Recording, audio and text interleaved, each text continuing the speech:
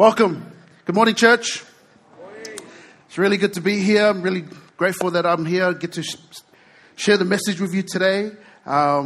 If you are a first-time guest, we are so glad that you're here. Even if you're just visiting from another Adventist church, we're so grateful that you're here as well.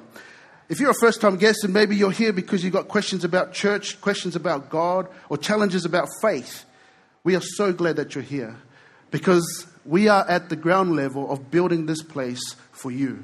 And we may not get it right initially, but we're going to wrestle through it and we're going to fail our way to success. So we're grateful that you're here. And if you're comfortable, we would love for you to come up to me or to one of our leaders and just give us some feedback on your experience here today. And we can take that on board because we are trying to be a church that, a place where unchurched people love to attend. But we are going to need our Bibles today. So if you've got your Bibles, fantastic. If you don't have a Bible, please raise your hand nice and high and we will bring a Bible to you. If you do not know your way around a Bible, that's fine. I'm preaching from the same Bible that's being handed out, and I will call page numbers and you'll be able to follow along and I'll guide you right through. So our Bibles are just coming through now. If you don't know your way around a Bible, I'm preaching from the same Bible, so you'll be able to follow along as I read. If you brought your own Bible, let me see them. Oh man, that's growing. I love it. Whether it's a technology or a Bible, it's all good to me. It's all the same.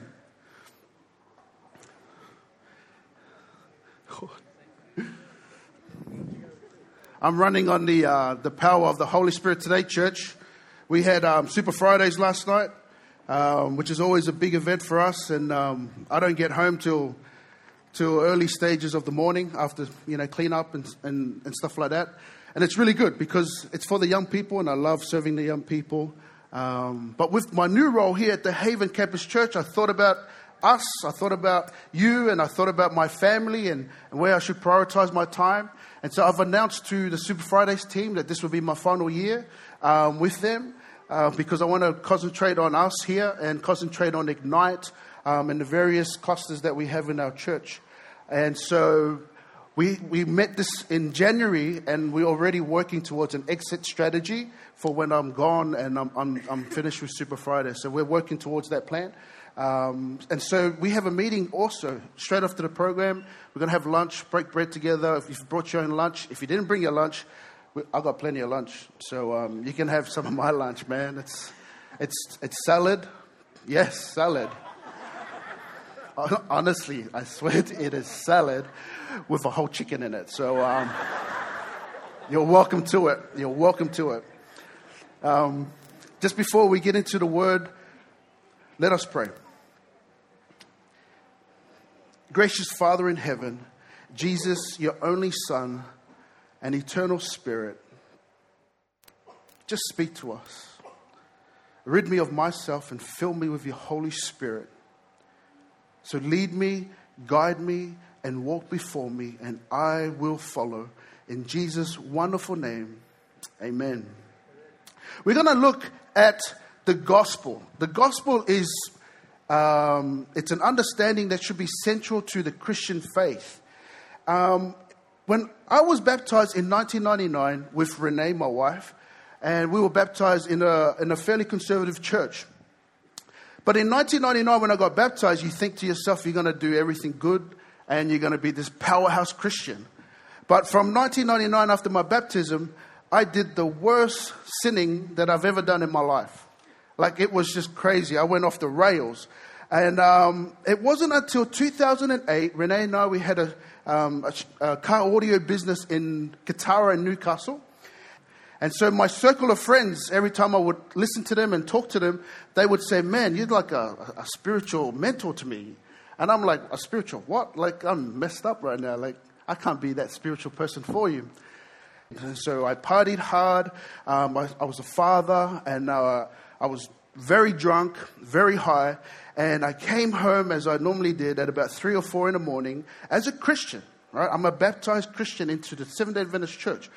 And I get home and I go to bed as I do, and I hear this voice call my name. And I turn to Renee and I wake her up and I said, hey man, did you call me? And she goes, I didn't call you. You're just drunk. Just go to sleep. You're drunk, you know. And I was like, all right, fine, fair enough. So I went back to try to go back to sleep. And then, you know, it was, again, I felt this impression. I don't know how to explain this, church. So I'm just going to share it because I don't know exactly how to explain it. And so I felt that impression again, somebody calling my name. And I realized, I remember the story as a kid, you know, Samuel. So I thought, well, maybe it is God, or maybe I am too high and I'm just hearing things. And so I decided, well, what I'm going to do is I'm going to go to my knees and I'm going to pray a prayer. And so I got to my knees and I prayed the prayer and I said, Father, if this is you, I am too drunk, I am too high. Please take it out of me so that I can hear you. And like that, I heard him. And it was clear. It was go to Avondale, be a pastor, I have a work for you to do. Gone. How does that happen? I don't know. I cannot explain it. But this is what I can tell you.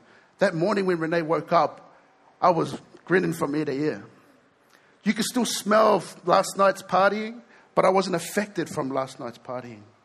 And I looked at her and I said, you know what? God told me something. And she's like, what? What did God say? God says, I need to go to Avondale and I need to become a pastor and he has a work for me to do. And Renee goes, about time. You know, about time.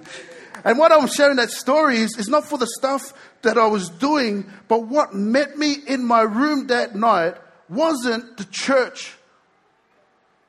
It wasn't any teaching. What met me in my room was the gospel. That was what changed this violent, prideful heart. Was the gospel. And so we're going to look at the gospel and what it is and what it entails.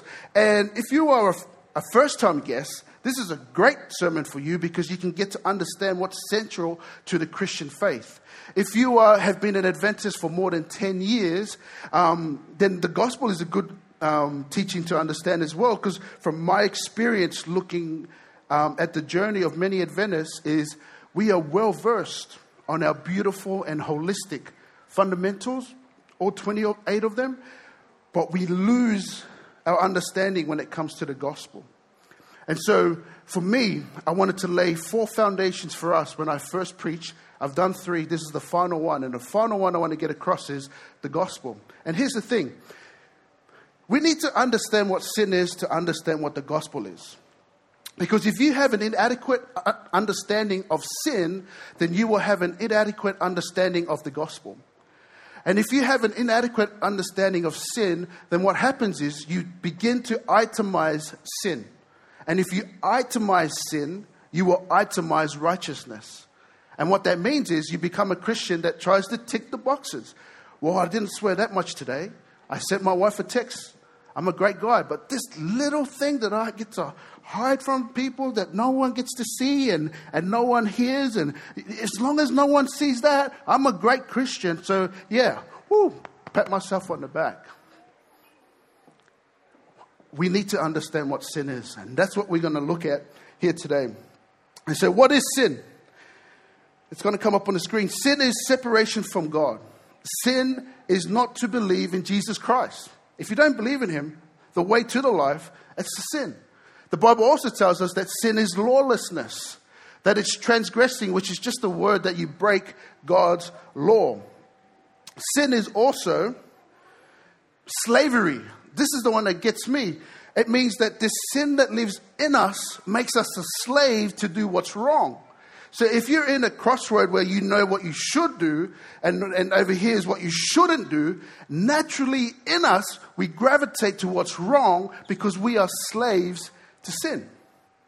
And James 4:17 tells us that it is not to do what is right, although we know what should be done.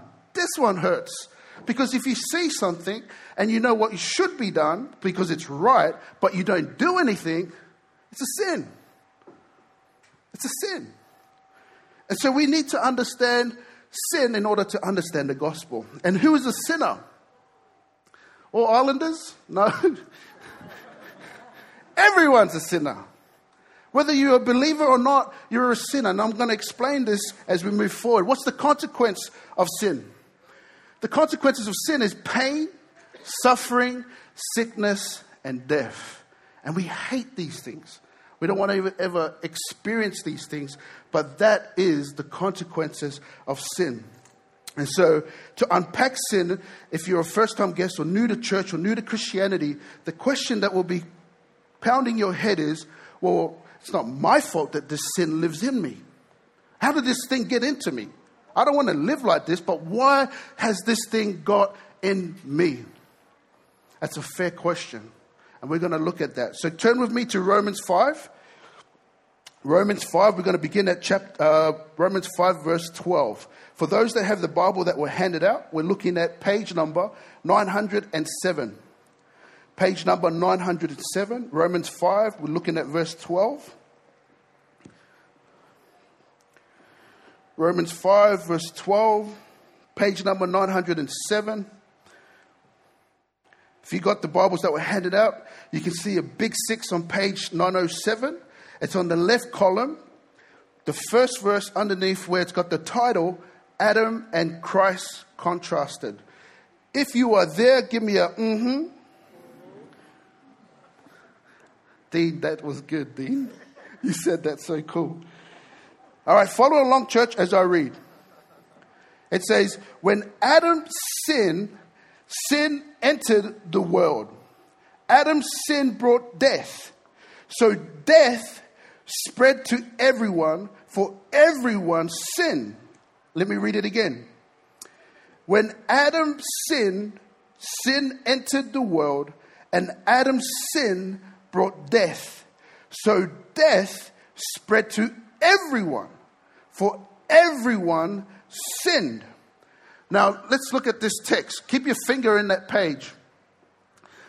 One of the things that's really clear in this text is that sin and death was not a part of the original plan. They are outside intruders that came into this world, earth, right? Outside intruders that came in. We can see that in the text. The other thing we need to see is that Adam sinned. And so Adam's sin is unique to the human history because his sin brought death into this world. Right? And so the other thing we want to notice is this. Adam's sin brought the power of sin, but then this power brought another power, death, into this world. Right? Now, Adam's sin, notice how it wasn't Adam's sin that was spread to everyone. What spread to everyone? Death. We must catch that. It wasn't Adam's sin that spread to everyone.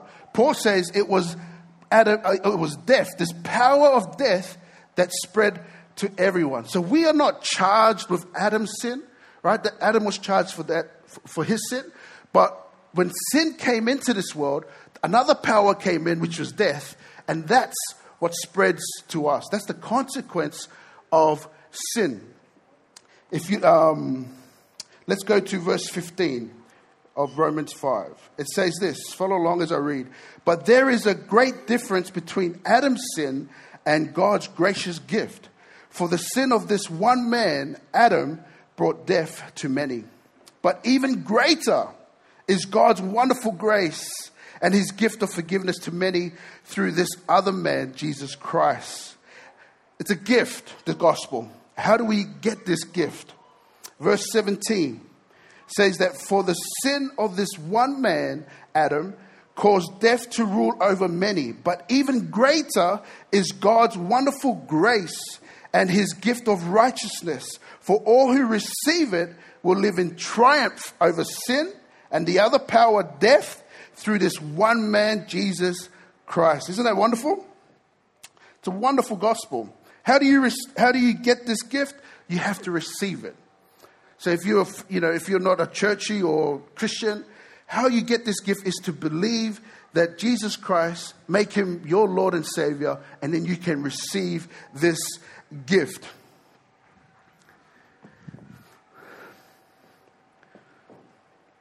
What's this gift? Paul also writes in 1 Corinthians 1:30, he says that God united you with Christ Jesus for our benefit.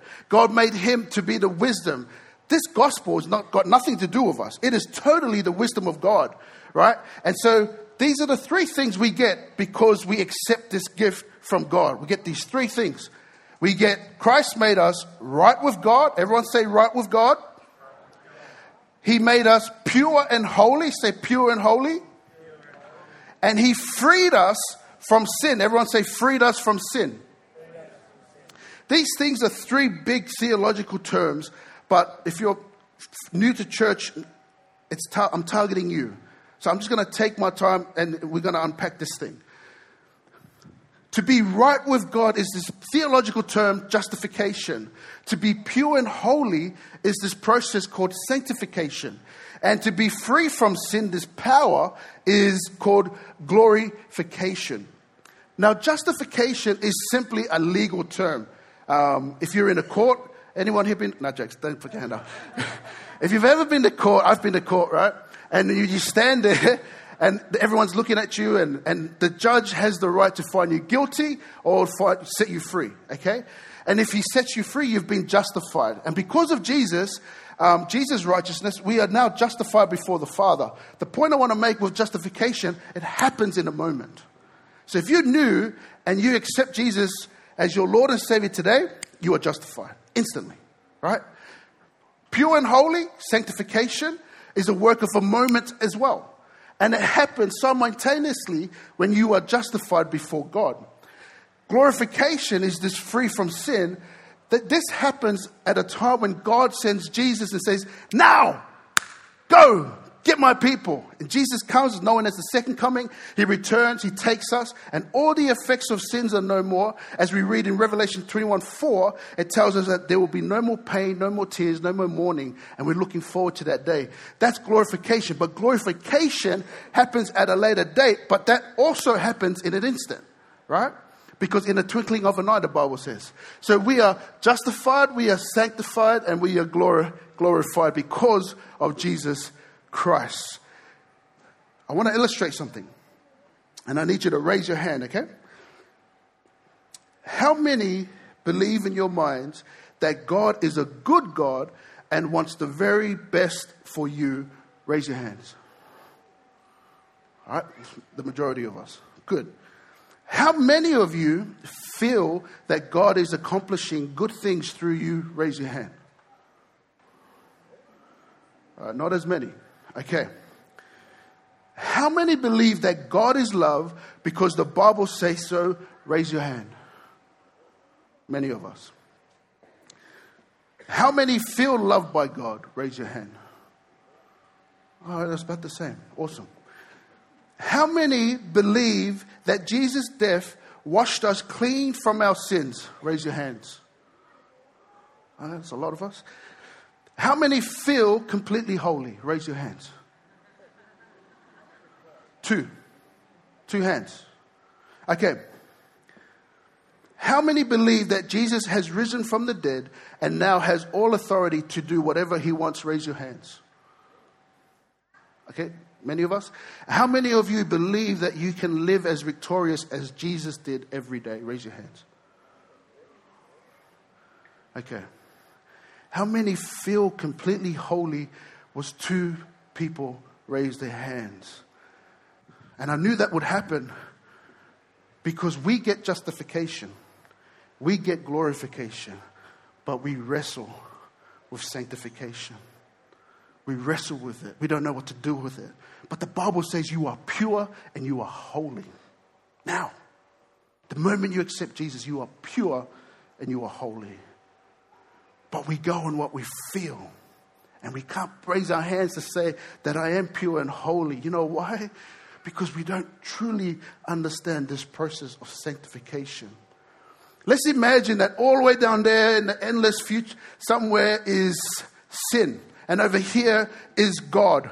And when I am born, I'm born here and I'm close to God because I was made in the image of God. And so there's God, sin's over there. I journey through my life. And then 2008, as I shared right at the beginning, in my room, I totally understand the gospel.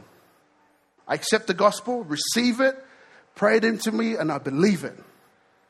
Now, at this point, I am justified, I am sanctified, and I know in the future I'm going to be glorified. Here's what we struggle with sanctification. The moment we justified, we are now on this pathway back to God. That's the sanctification process, right? Making us into the image of Jesus Christ, being Christ-like. So our path at justification, we're not going towards sin anymore. We are heading towards the Father. And so this is the process of sanctification. We're heading towards God. But we're messing up. I'm saying the wrong things when someone cuts me off. I don't know why God always brings these bad things into my mind when I'm preaching. I'm jumping out of the car, yelling at other drivers when they drive ungospel-like. Right? I'm yelling at my family because I had a bad day. I do all these things that are bad and they're big mistakes. But sanctification, you're constantly walking back to the Father. Because here's the thing. Positionally, we are sanctified. God says, I see you as pure and holy. Positionally, that's where we at. But practically, we are still working it out. But we're sanctified. Do you get that? Justification, we are sanctified. God sees us as sanctified. He's justified us. But practically, we're still trying to work it out. But we remain pure and we remain holy in the sight of God because of the gospel. Isn't that good? And so I found this text last year. It was 1 Peter 1, verses 10 and 12. And it said that the angels, these immortal beings, constantly are consumed about these things. What are these things? Well, as you look at that text, these things is the gospel. That these immortal beings can't get enough. They are totally consumed about the gospel. And so what I want our church is to have a culture of constantly renewing and rediscovering the gospel. Because understanding the gospel is what grows you in your spiritual journey with God.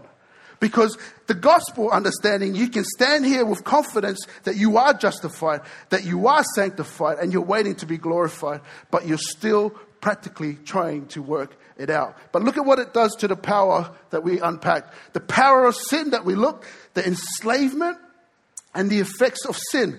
God wipes all of these things out, right? He justified us. He sanctified us. He glorified us. Now, next week's sermon is called Sufficient, and we're going to look at what it looks like to be a church grounded in the gospel. The very next sermon is Eternal Conflict, and we're going to look at this. We're going to unpack the gospel even more. We're going to have a narrow focus to it. But this is what I need you to believe, church. I need you to believe this.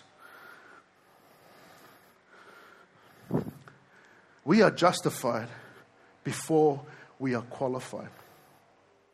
We are accepted before we are acceptable. We are trusted before we are trustworthy. We are perfect while, everyone say while we are being perfected. That's our position in God because of the gospel. You say the yellow words, but you say I, not we, all right? Here we go. Oh no, I have to say I. I'll say you. Here we go. You are before you are. You are before we are. You are. You are before you are. You are perfect. Say it again. We are, or you are, being perfected. Isn't God good, man? That's the gospel right there. You know? This is what transformed my life, and this is what will transform our church. This is what will enable and encourage and empower us to be a church that unchurched people love to attend, is when we get the gospel. when we get the gospel. Let me retrack, because this is the last sermon for this series. We first looked at that mission is not the preeminent responsibility of the church. Worship is. We then looked at the institution, that the most important institution is not the church, it is the family. Last week we looked at the towel versus the robe, and no one is perfect to play the role of the robe. So therefore, we are not to cast judgment. We don't understand why people are doing silly things. We just got to love them and just encourage them on this sanctification process. And today, we want to be grounded in the gospel so that we can understand our true identity in God because of Jesus Christ. But as Kaylee read, it's the Holy Spirit that will continue to perfect us and lead us into the right direction as we head towards God again. You are justified. You are sanctified. You are pure and holy. And one day, God is coming back with Jesus Christ. And on that day, in a twinkling of an eye, we will be glorified. It says our minds will be renewed and we will have new bodies. And I hope I get Cran's body.